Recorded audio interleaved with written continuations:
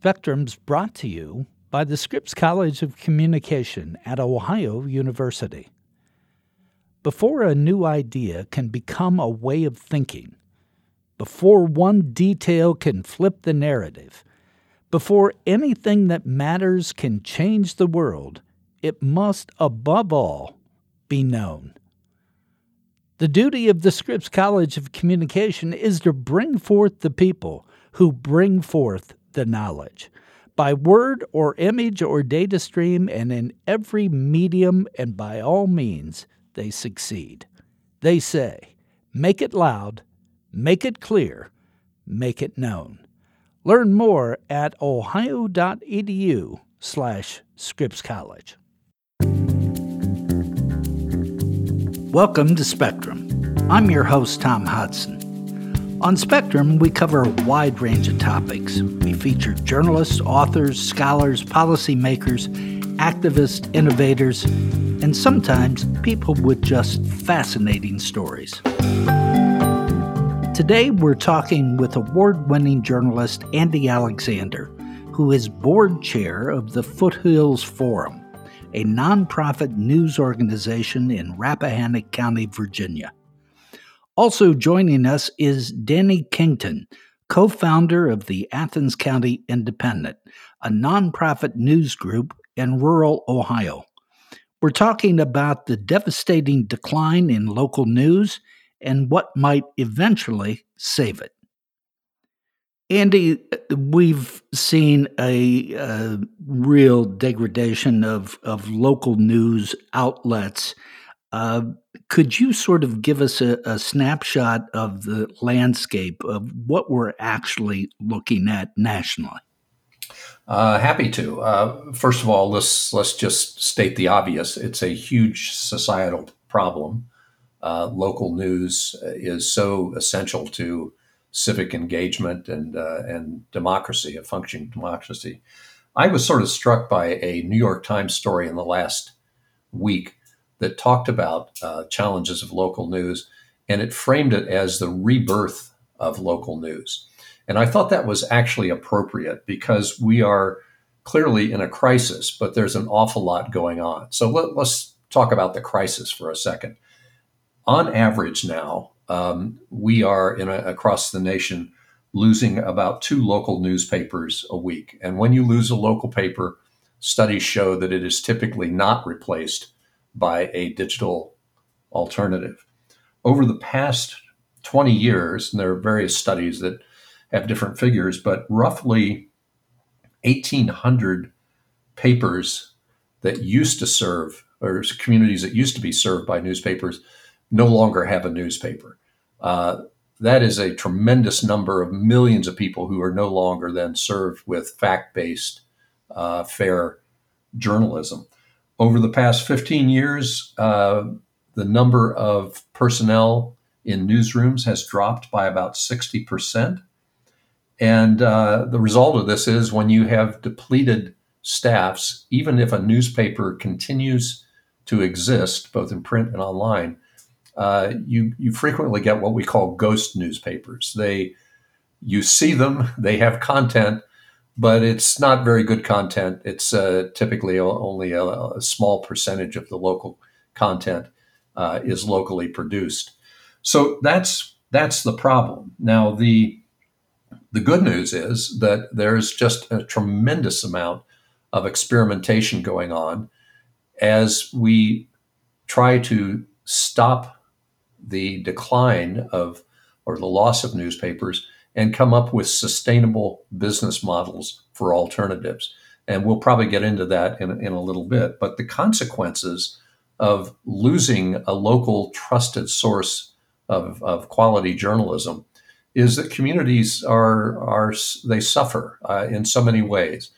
Endless studies show that when you lose your local newspaper, voter participation plummets, civic engagement declines, taxes tend to go up because very often you don't even have news coverage of public meetings where taxing and spending is debated. We have an increase in polarization. People then tend to go to other news sources, very often national, that are ideological. So the end result is that communities suffer. It's local newspapers, local news outlets that have been around forever have often been talked about as the connective tissue in communities, and I think that's a good way of looking at it. So that's it in a nutshell. We're in a crisis period, but it's also an exciting period to see how we can solve these problems. It seems like, though, that we're heading this in two ways. Studies have shown 6 in 10 Americans say they trust local news more than they do national news. 8 in 10, 80, almost 80%, say they have more trust in local news to give them information that they need to get involved in their community. So we have this big trust factor, yet a disappearing resource. Yeah, that's an interesting mix right there, and it raises a question of how how local news outlets position themselves from a marketing standpoint. I think one of the problems that Americans sort of struggle with, is that there is a very low trust level in the media. But how do you define the media? Is it national? Is it ideological? Are we talking about commentators versus actual nonpartisan reporters? That's where, as you point out, local news tends to have an advantage. There is a higher trust level with people who read an outlet in their community. They see the reporters at work. They often go to church or run into the editor or reporter at the supermarket. So there's just a higher trust level. And actually, this will sound silly for someone like me who spent his career in Washington journalism, but local journalism is immensely rewarding because of that closeness to your audience. So it makes it worthwhile to try and save what we can. Danny, turning to you, I know one of the big thrusts of the Athens Independent that you're involved in, and we'll get to the details of that in a bit, but is community engagement. How do you define community engagement for what you're trying to do in an area that's underserved for local news? Thanks, Tom. That's a great question. We have, since founding the Athens County Independent in 2022, wanted to make it a really big priority to engage with our readers and supporters as people. For all the reasons that Andy talked about. It's just critical to building trust, and it's also very important for us as journalists to, foster connection to the community. And I think that we do that in various ways. We've hosted some community engagement events where we've just invited all of the folks reading our newsletter out to come talk, at one of our local bars, just real informal events, so that folks can meet the journalists covering local news and share ideas, feedback, tips, and so on. And then we also engage our supporters with an annual forum where folks can, have more guided and facilitated discussion about our work and what they've liked and resonated with, and so on. But then beyond all of that, in the day-to-day, I think it's just about, how you approach engaging with the community as you're reporting. I went to a village council meeting last night in Chansey, and I just always make it a point to introduce myself to the residents in the room, not just the, village council members. Chansey is a very small village in Athens County, Ohio, in the Right. Appalachian foothills, right? Yes. And I just strike up conversation with the people next to me. I want the Athens County Independent to be accessible to everybody in the community, and for people to identify it as their local news source. And I think that really requires that people do know who the journalists are, recognize us in the supermarket, like Andy said. So, yeah. Let me ask you, the Athens County Independent did a readers survey not too long ago. That in itself, I assume, is part of community engagement. Yeah, absolutely. But also, as a result of that, you got some pretty outstanding figures about your weekly listing of public meetings and public gatherings. Could you talk about that? Sure. Yeah, one of the things that was most impressive, I think, in our survey results, and that I felt the most humbled and excited to see, was the questions we asked about impact. A lot of the survey focused on how people were responding to our work and what people thought about the quality, trustworthiness of the coverage, and so on. But we also asked questions like, has our coverage ever prompted you to attend a public meeting? And 20% of the people who answered that question said yes. 26% of people who were asked whether our coverage had prompted them to vote in an election said yes. And 24% said that our coverage informed, how they were going to vote in an election. And then we also asked people whether they'd ever attended just any sort of community event because of reading about it in our newsletter.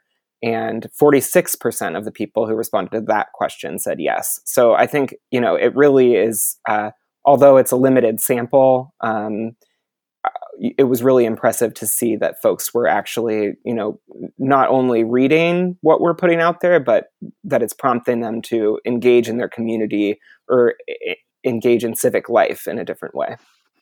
And I guess, Andy, that circles back to what you were saying about engaging in democracy and the link between local news and democratic activities.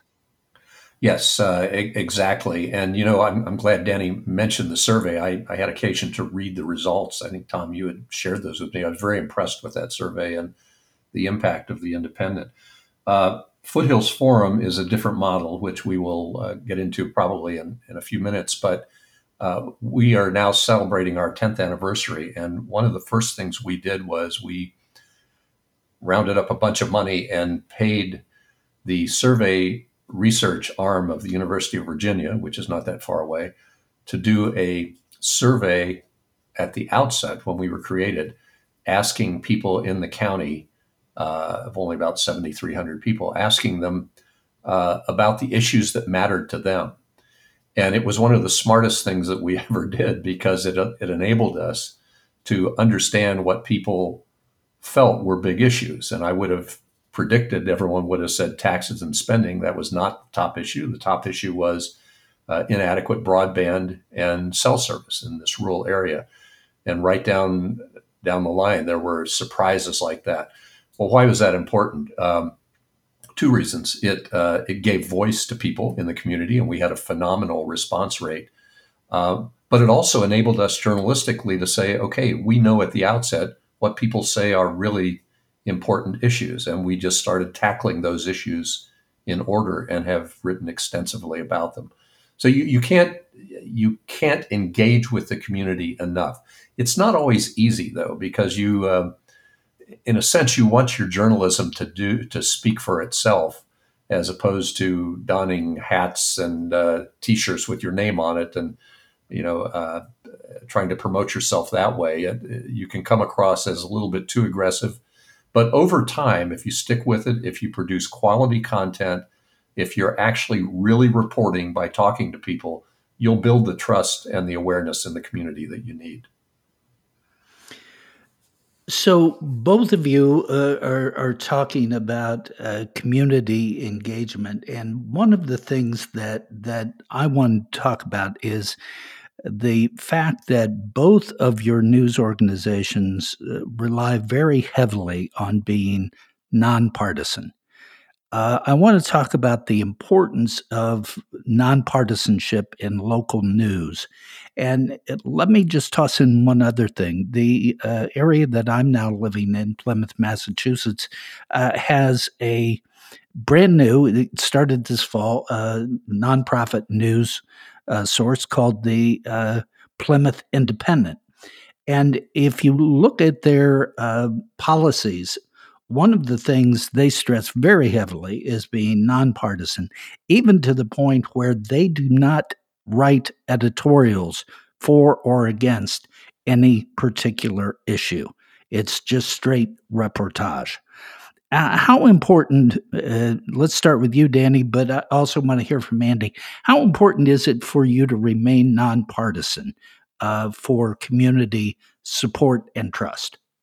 Thanks for this question, Tom. As a nonprofit 501c3 organization, we are legally required to be nonpartisan in certain respects. We're not able to write editorials like endorsing candidates or issues, as you mentioned with the Plymouth Independent as well.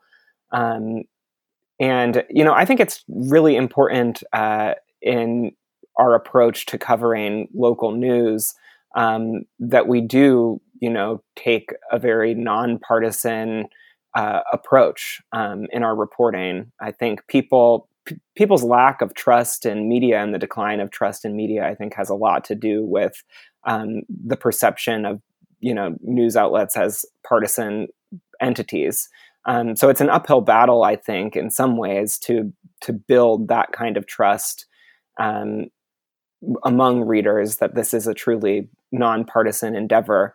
But in Athens County, we have such a big political mix. People think of the city of Athens as being very liberal, and it tends to be in different, in elections. The home of Ohio University, so it's a university center. Yes. But then we have various outlying communities with a whole range of different, political orientations and differences within those communities too, of course. And so in trying to represent the whole of Athens County and be a news source for the whole of Athens County, I think it is, really important that we don't engage in political coverage in any sort of partisan way. I think it's absolutely critical to having a trusted news outlet that can be sustained for the community. Andy, you have a region that's probably best characterized as have and have not residents. Those haves usually generate from the Washington, D.C. area that have come to your area to retire or to live. And then you have the indigenous population that's less well off.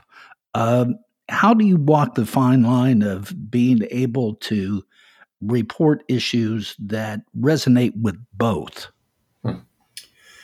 Well, it's often not easy. I should maybe explain to the audience where we are. We are in a county that is about 70 or 80 miles west of Washington, D.C. We abut the Shenandoah National Park and the Blue Ridge Mountains. It's a very rural community of only about 7,400 people. Politically, in the last election, it was about 62% Trump. There's a large portion of the population that has come from D.C. They tend to be more progressive or progressives and liberals. So, to answer your question, I, like Danny, our starting point is we are a nonprofit, so we have certain strictures on partisanship. But even if that didn't exist, we consider nonpartisan journalism as our brand. Now, to put that in the context nationally, I think one interesting thing that has happened with media over the last 15 or 20 years, and it really was true in this nation more than 100 years, that ideology, in many cases, has become a business model for news outlets. They adopt a certain ideology, whether it be Fox News, MSNBC, or whatever. I think our business model, to the extent that a nonprofit can have a business model, is that we promote ourselves openly as nonpartisan. And we do get pushback from people in the community who don't like a particular story. But when you talk to them, very often it's because that story did not fit their worldview or their preconceived notion or their ideology.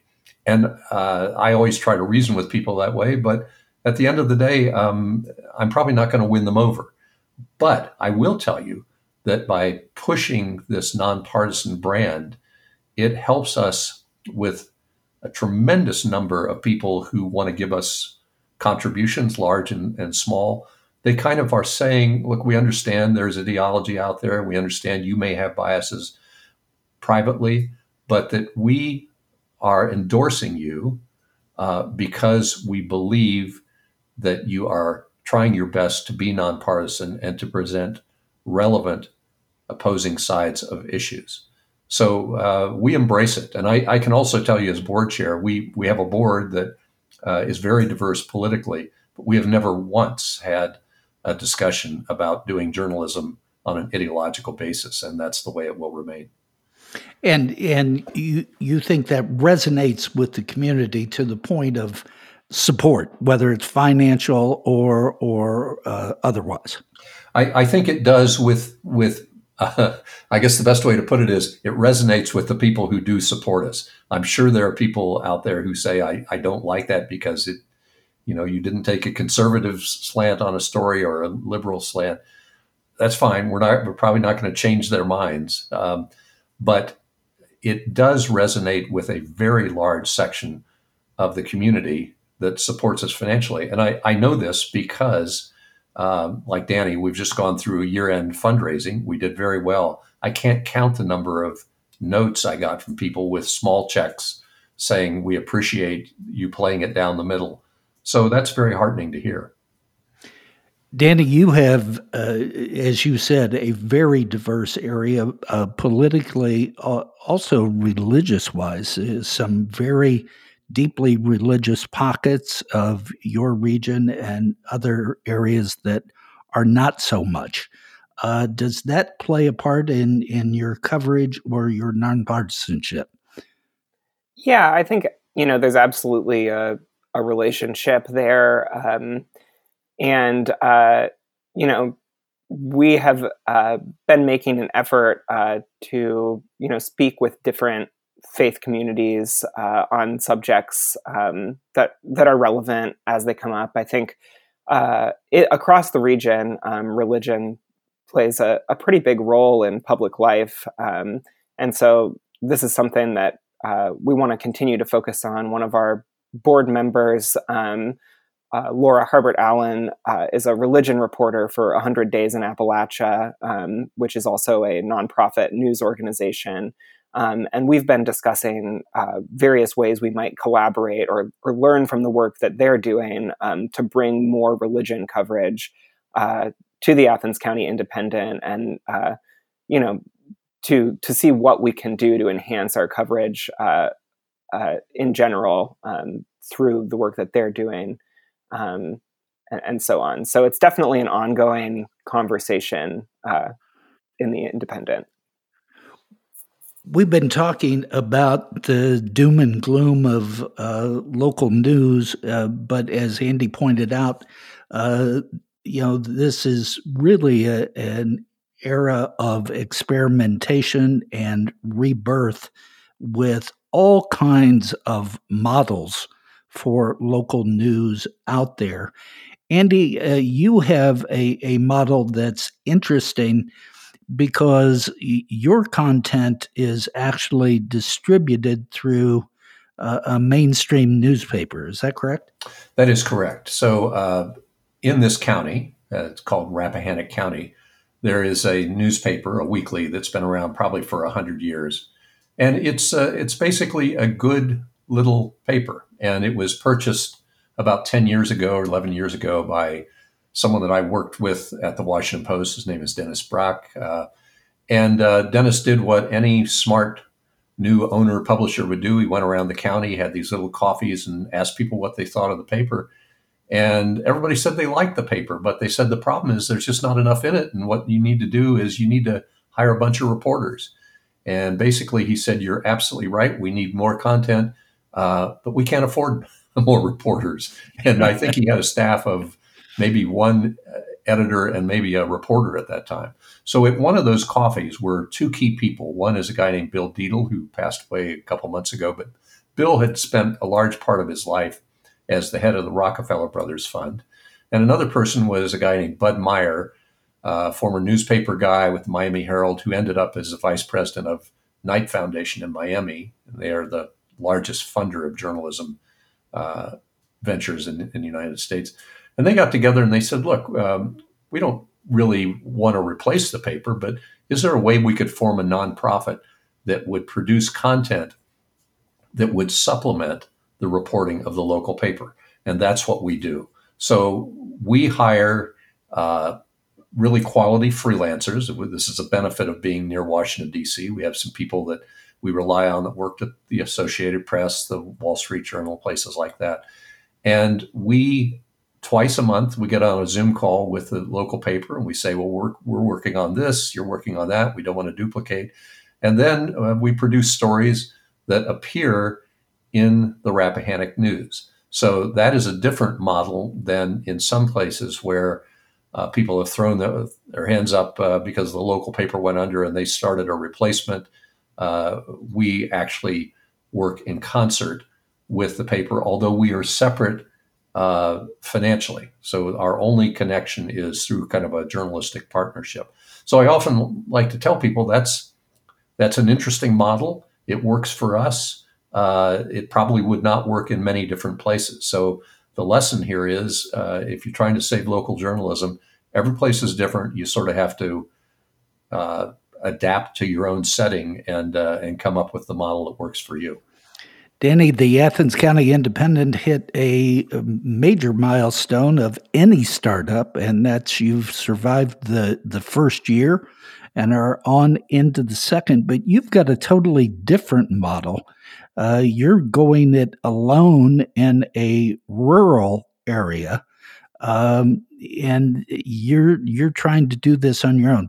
Talk about how you developed the business model that you are working under, and what was the incentive to do that? Yeah, so I think first of all, I just want to echo what Andy said about really needing to adopt or adapt the business model to your local context. In Athens, it's the home of Ohio University, as you mentioned, Tom, and we've had a really strong relationship from the beginning with Ohio University, which has one of the premier journalism schools in the country.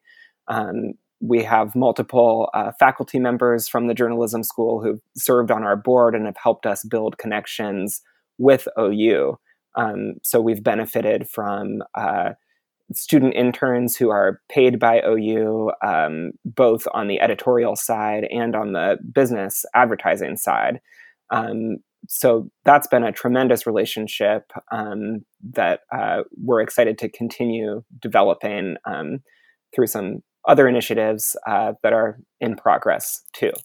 But Athens also has a pretty strong local business and local philanthropy emphasis. The region's home to various nonprofits, and so I think people are used to, what it takes to support local nonprofits in the area, and so we're really fortunate to have had a really high level of support out the gate from folks in the community who have seen the need for what we're trying to do. The real erosion of quality local news over the past couple of decades, and then really resonated with our approach to trying to solve that problem, which is a nonprofit that's supported by and for the community. Well, it was just you and your co-founder that started this enterprise. That had to be daunting, and you've made marked progress in 1 year. How much of that was local support? How much of that was national and regional grants? How did you figure out how you were going to support this from day one? Yeah, so we had a groundswell of support as we were getting started from across the country and locally. People really resonated with what we were trying to do. There was some, conflict at the legacy local newspapers where all of our founding team had been working. and that was myself and our editor, our designer, and our other staff writer. And we decided we wanted to try to start a nonprofit alternative to really bring back robust local news coverage. And so that got a pretty immediate reaction, a flood of small dollar gifts to help really provide some seed funding. And then the success of that campaign in turn prompted some larger local funders, to award grants to help get the Athens County Independent off the ground. And that was pretty much all local philanthropy. But then you use that to parlay that into some national grants and national relationships with organizations. Absolutely, yeah. So we've been very fortunate to have had pretty substantial grant support throughout our first year and a half now of operation, and really robust support from community members too, where we're really looking to grow. In addition to, of course, increasing in those areas, is to build more relationships with the local business community to promote advertising and sponsorship opportunities. But yes, to the point of national relationships, we are a partner of IndieGraph, which is a Canadian company, and they have a program that's funded by most of the major national philanthropic organizations in the United States to support news startups. And so we're in their news startup fund, and they're helping us with marketing and technology and providing direct grant support too. And then we've had a couple other funders kind of come out of the woodwork, resonating with what we're doing, to provide some much needed funding as well. So yeah, it's been really encouraging, the level of support that we've received so far. Andy, you mentioned the Knight Foundation. Could you give us again another snapshot of national support for startups now, and how that seems to be blossoming and really exploding? Yeah, a couple things. First of all, Knight Foundation, which is based in Miami,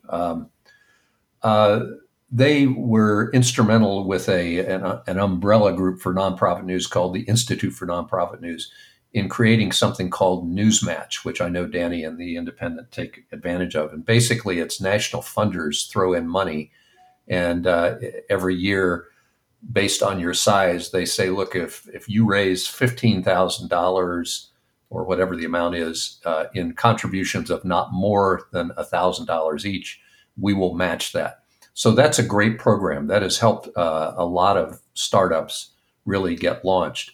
But what you're seeing in the last maybe 4 or 5 months is a fund that is enormous in size, and it really intrigues me. The initiative is called Press Forward.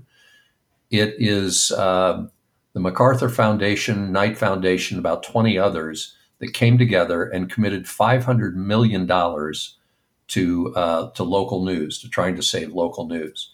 Now, what intrigues me about this is that the minute they announced that, of course, everybody, I'm sure Danny and her group and our group, we wanted to know, well, what are the criteria? How do we get a piece of this pie?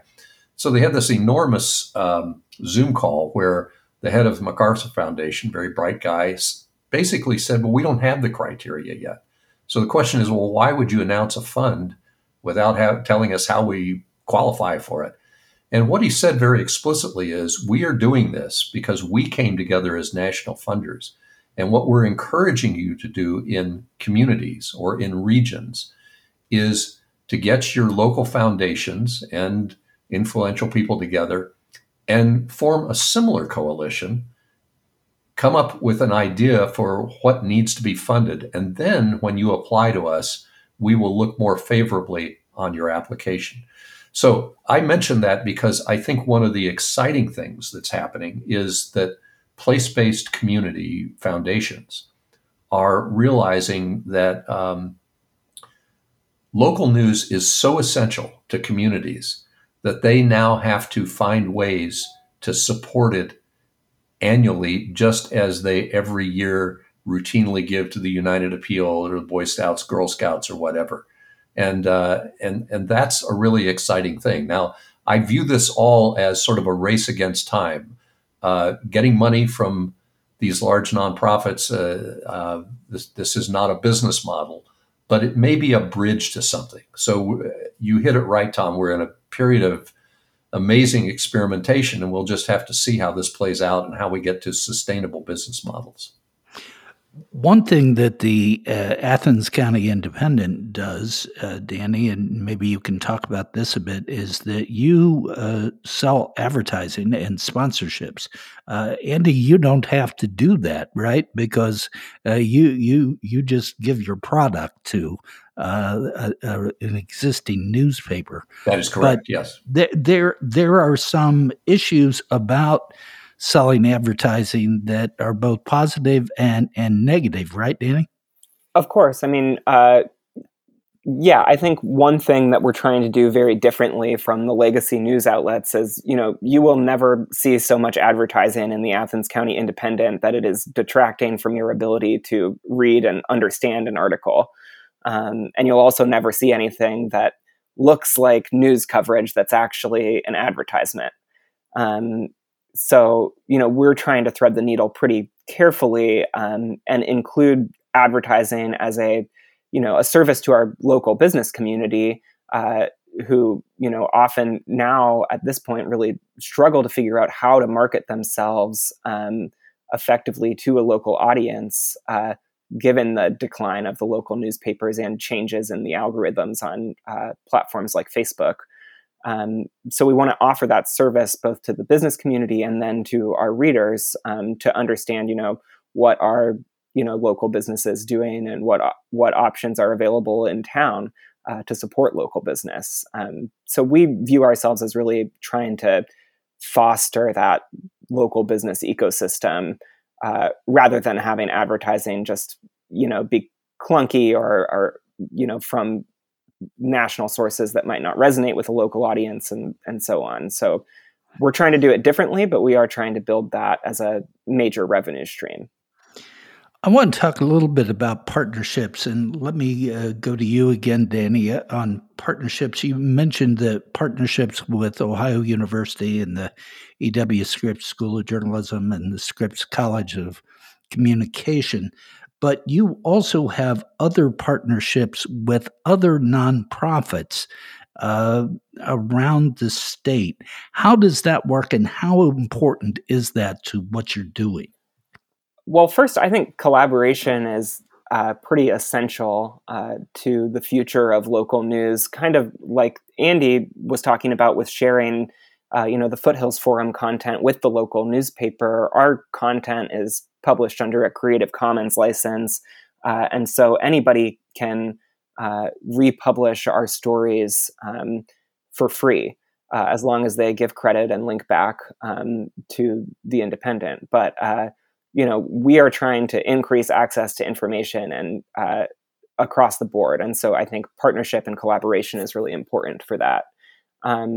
So we've partnered with other local, regional and national news outlets in the time that we've been around.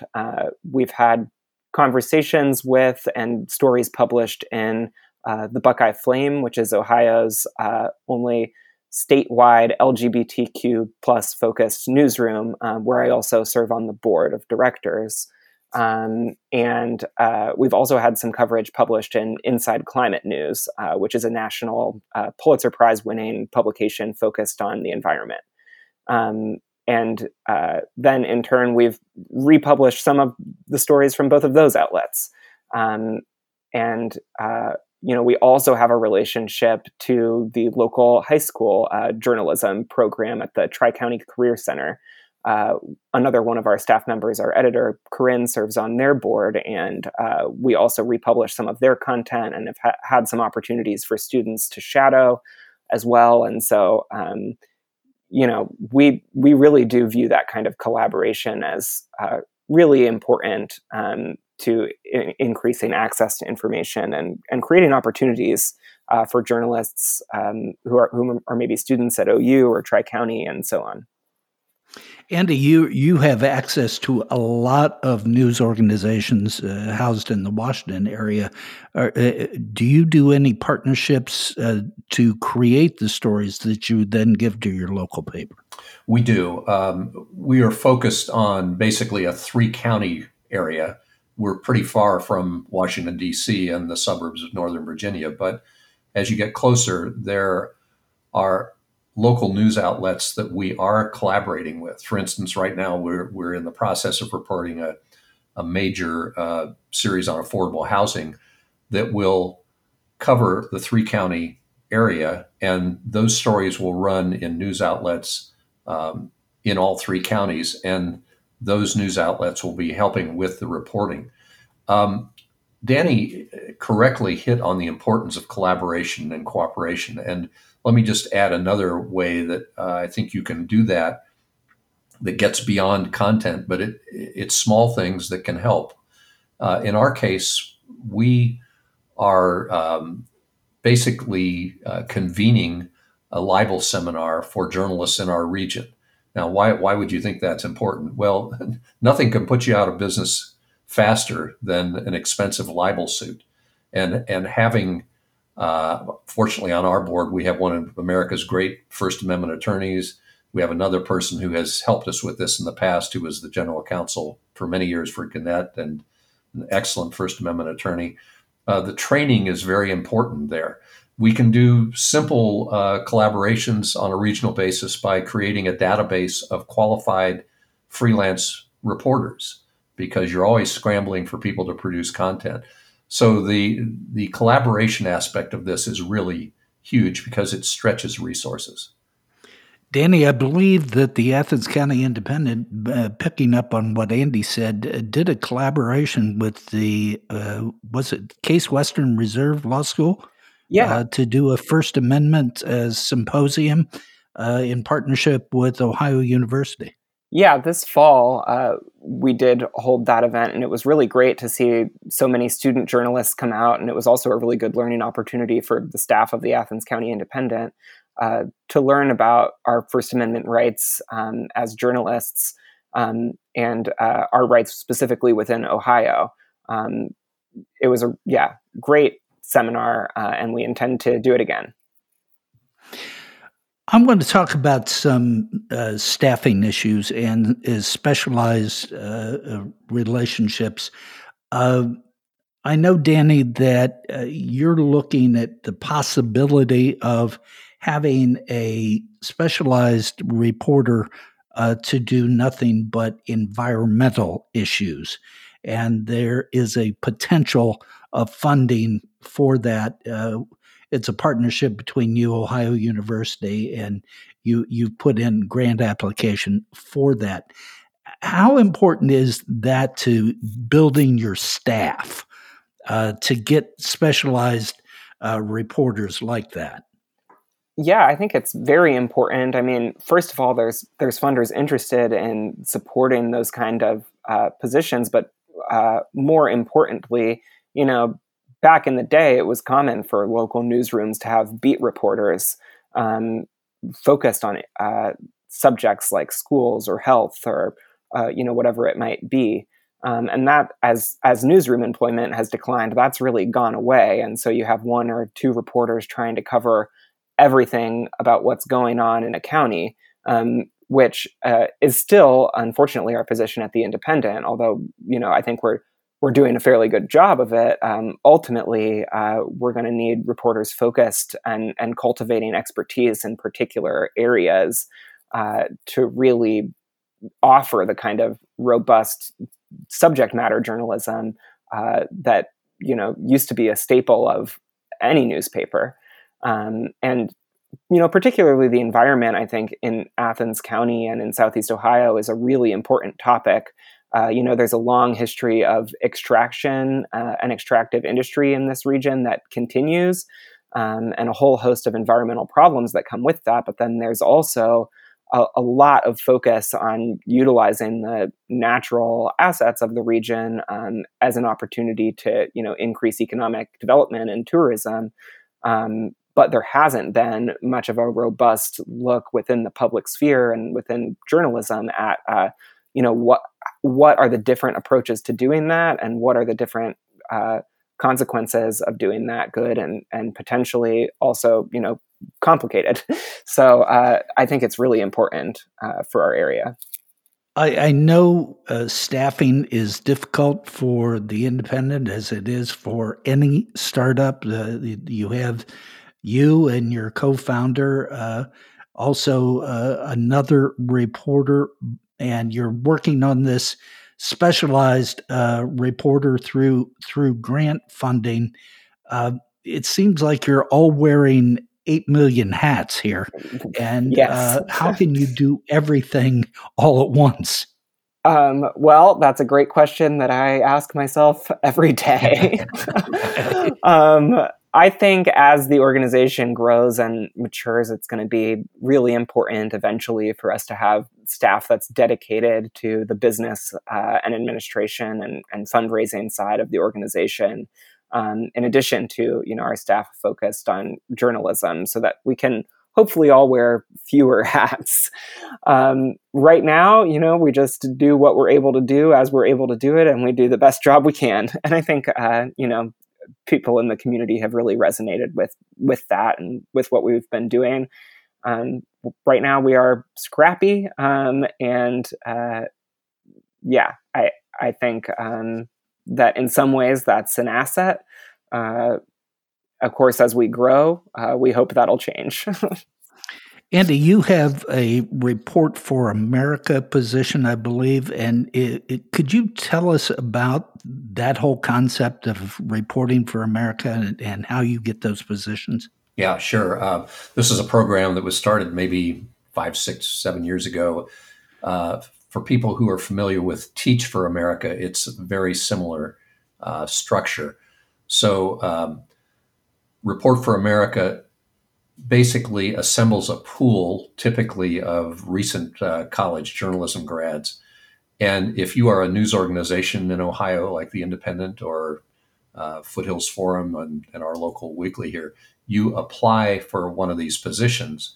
And if you are selected, I think the first year, maybe Report for America pays more than 50%, you pay the rest, and then in subsequent years, a year 2, or if you're lucky, year 3, you pay a larger burden. So it's basically defraying the cost. In Virginia, we were the first to get a Report for America reporter. And when she moved on, we got a second one. We have now not applied for a third one because the paper, and this is a commentary on the fragility of local news, the paper says they cannot afford their share. So what we did was we hired our own full-time reporter, a young woman who's straight out of the University of Georgia, terrific. She grew up in a rural community. Her undergraduate research was on news deserts, or the struggles of news organizations in rural areas. So that's not to say we won't do it in the future, but it was a godsend to us, and it's a terrific program. And I think it's an example of the creativity that's going on in that space. That's your first full-time reporter, correct? Yes. Because you've done a freelance model before that. That is correct, yeah. So has that changed the dynamics of your coverage?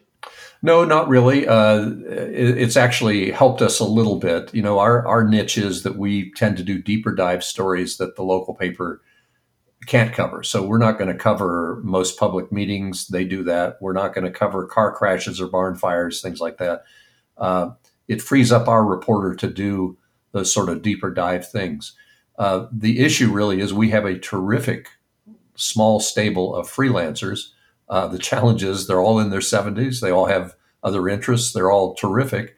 But at some point, we have to think about the future. And at some point, one of them might just say, I'd rather paint than do freelance work for Freedom Foothills Forum. So you always have to be looking over the horizon. If I could just go back to something Danny mentioned about Sure. Specialized reporting.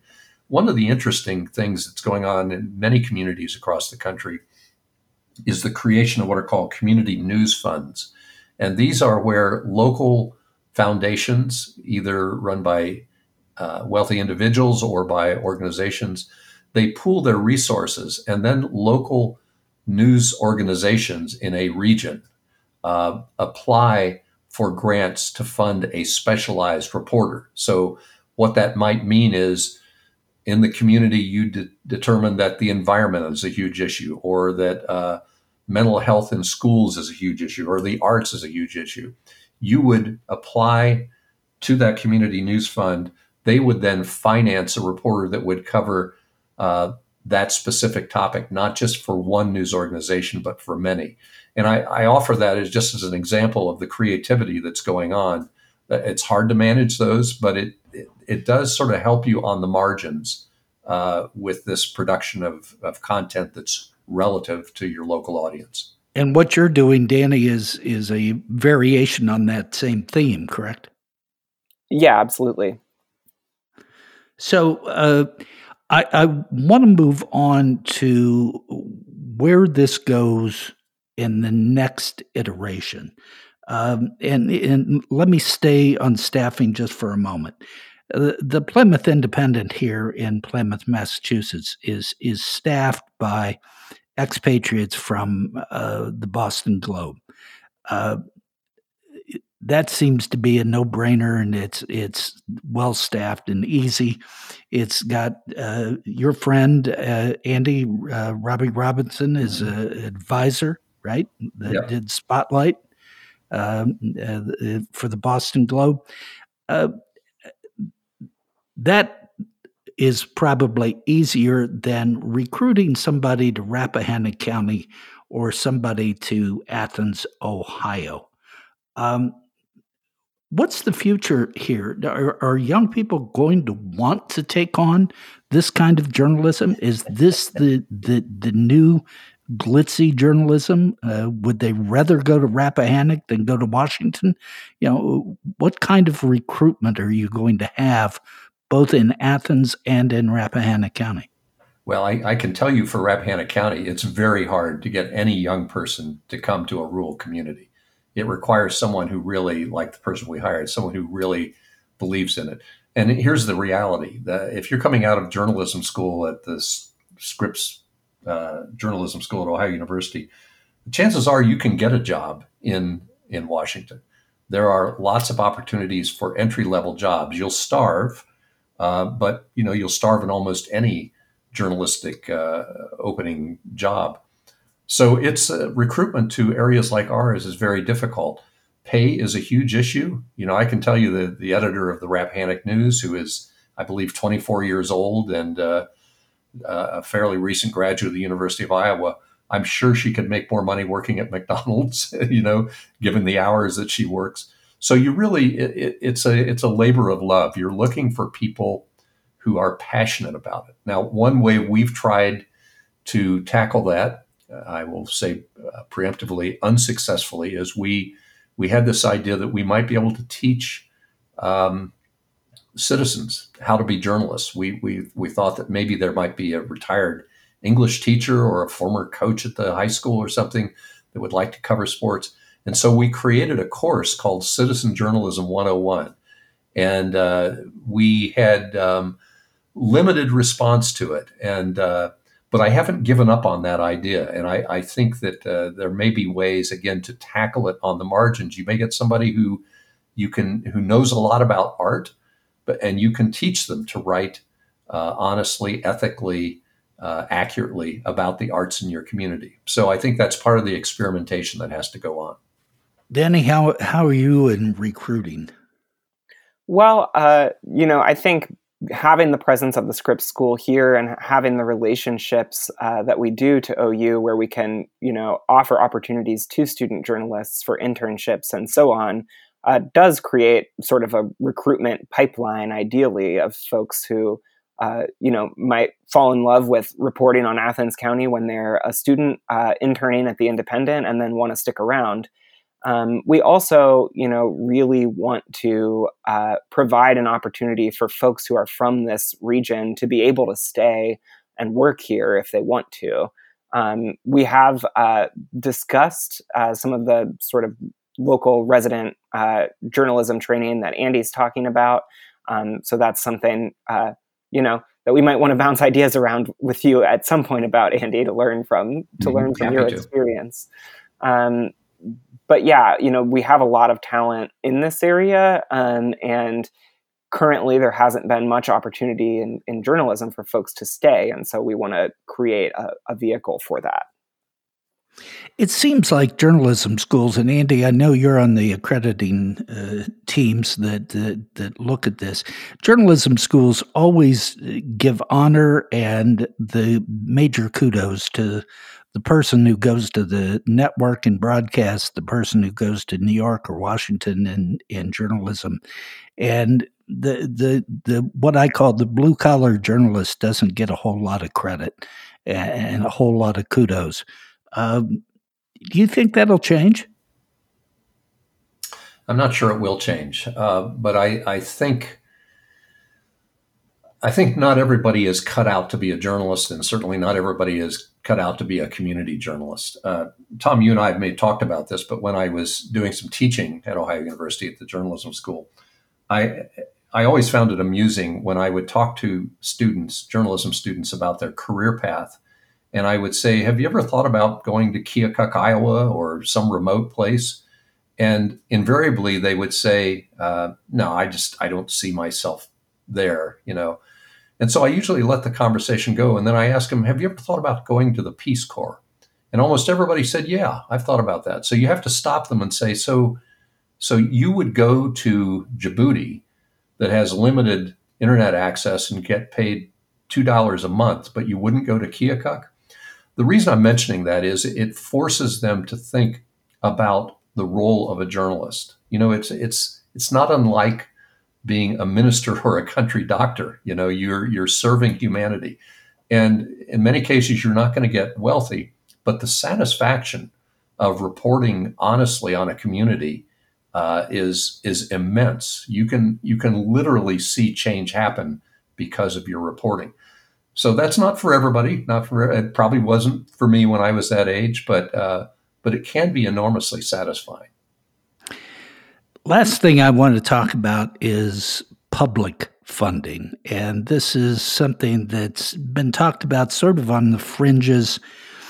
Looking at Congress passing something similar to the Corporation for Public Broadcasting.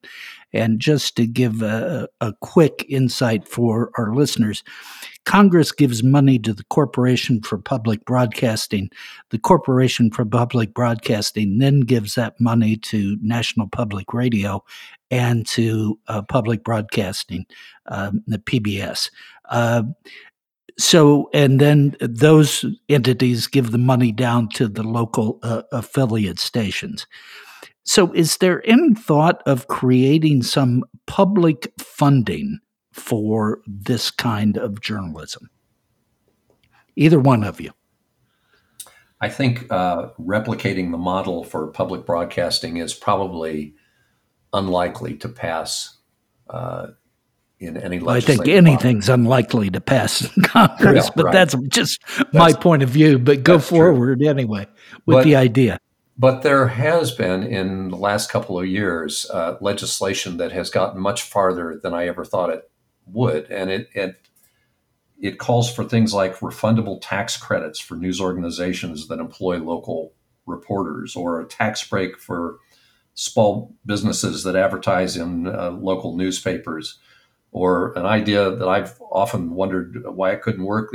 Could you offer legislatively student loan relief for those journalism students that commit to go to a small community for three years, something like that? It's a very controversial topic, even in our industry, because we report on government and we don't want to be beholden to government.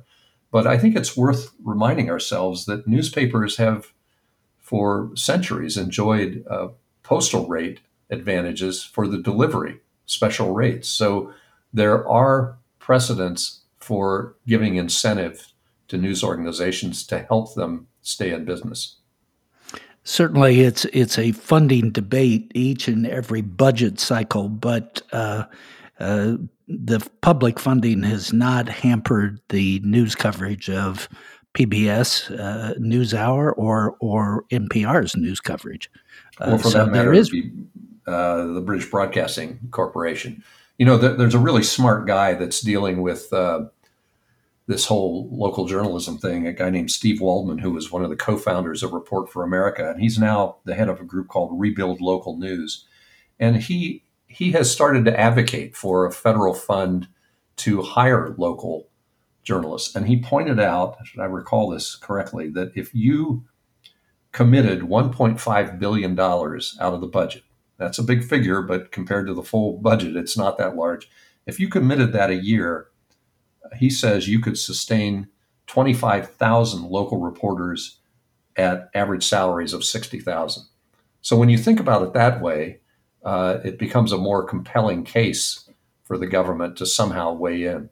That you have to weigh this. I mean, what's the consequence of allowing local news organizations to go under? Well, the consequence for democracy is terrible. Danny, I want to ask you a question. Andy and I are old.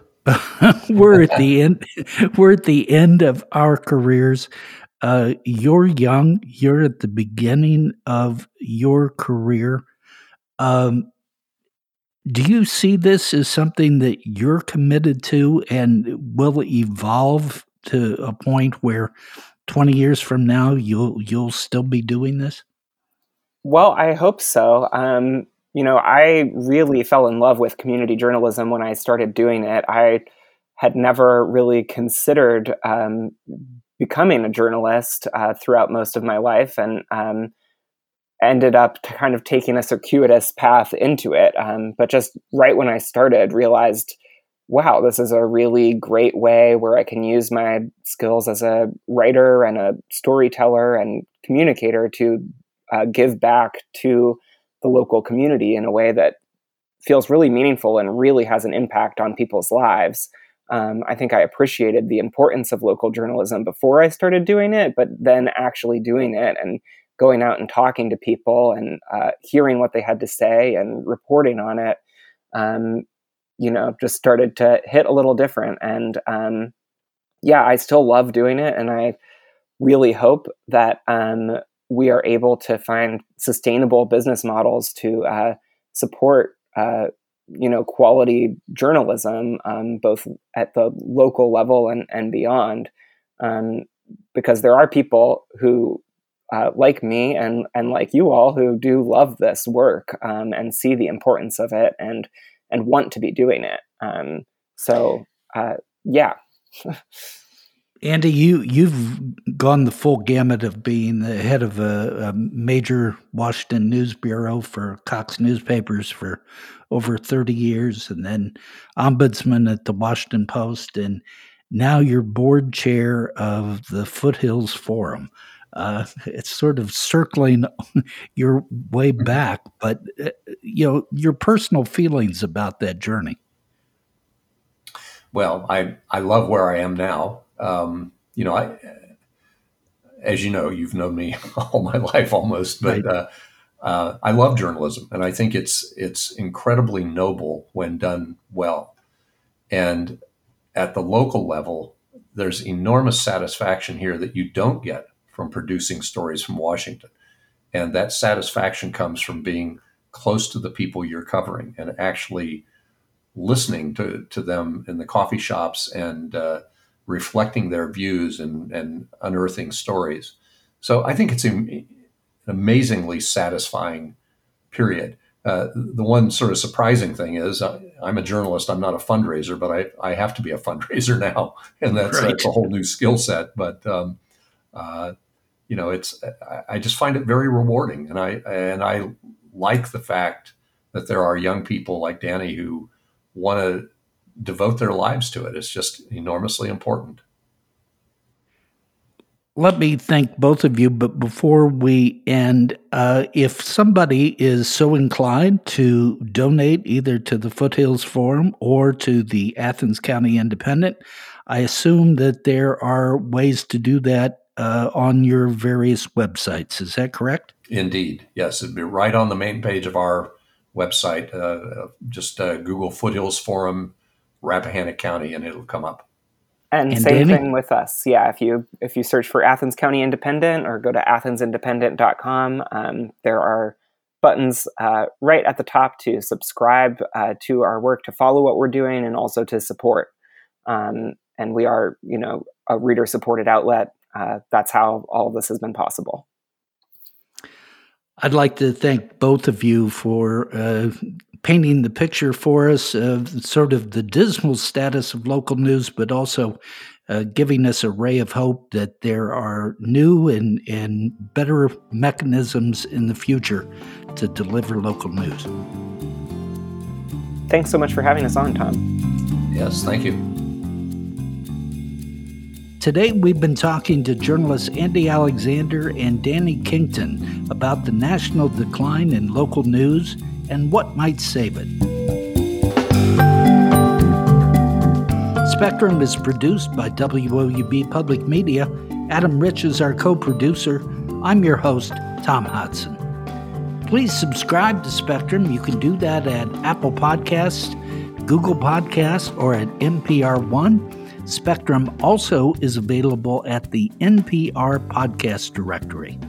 We always welcome your feedback, so please rate our podcast or review it through one of our podcast outlets.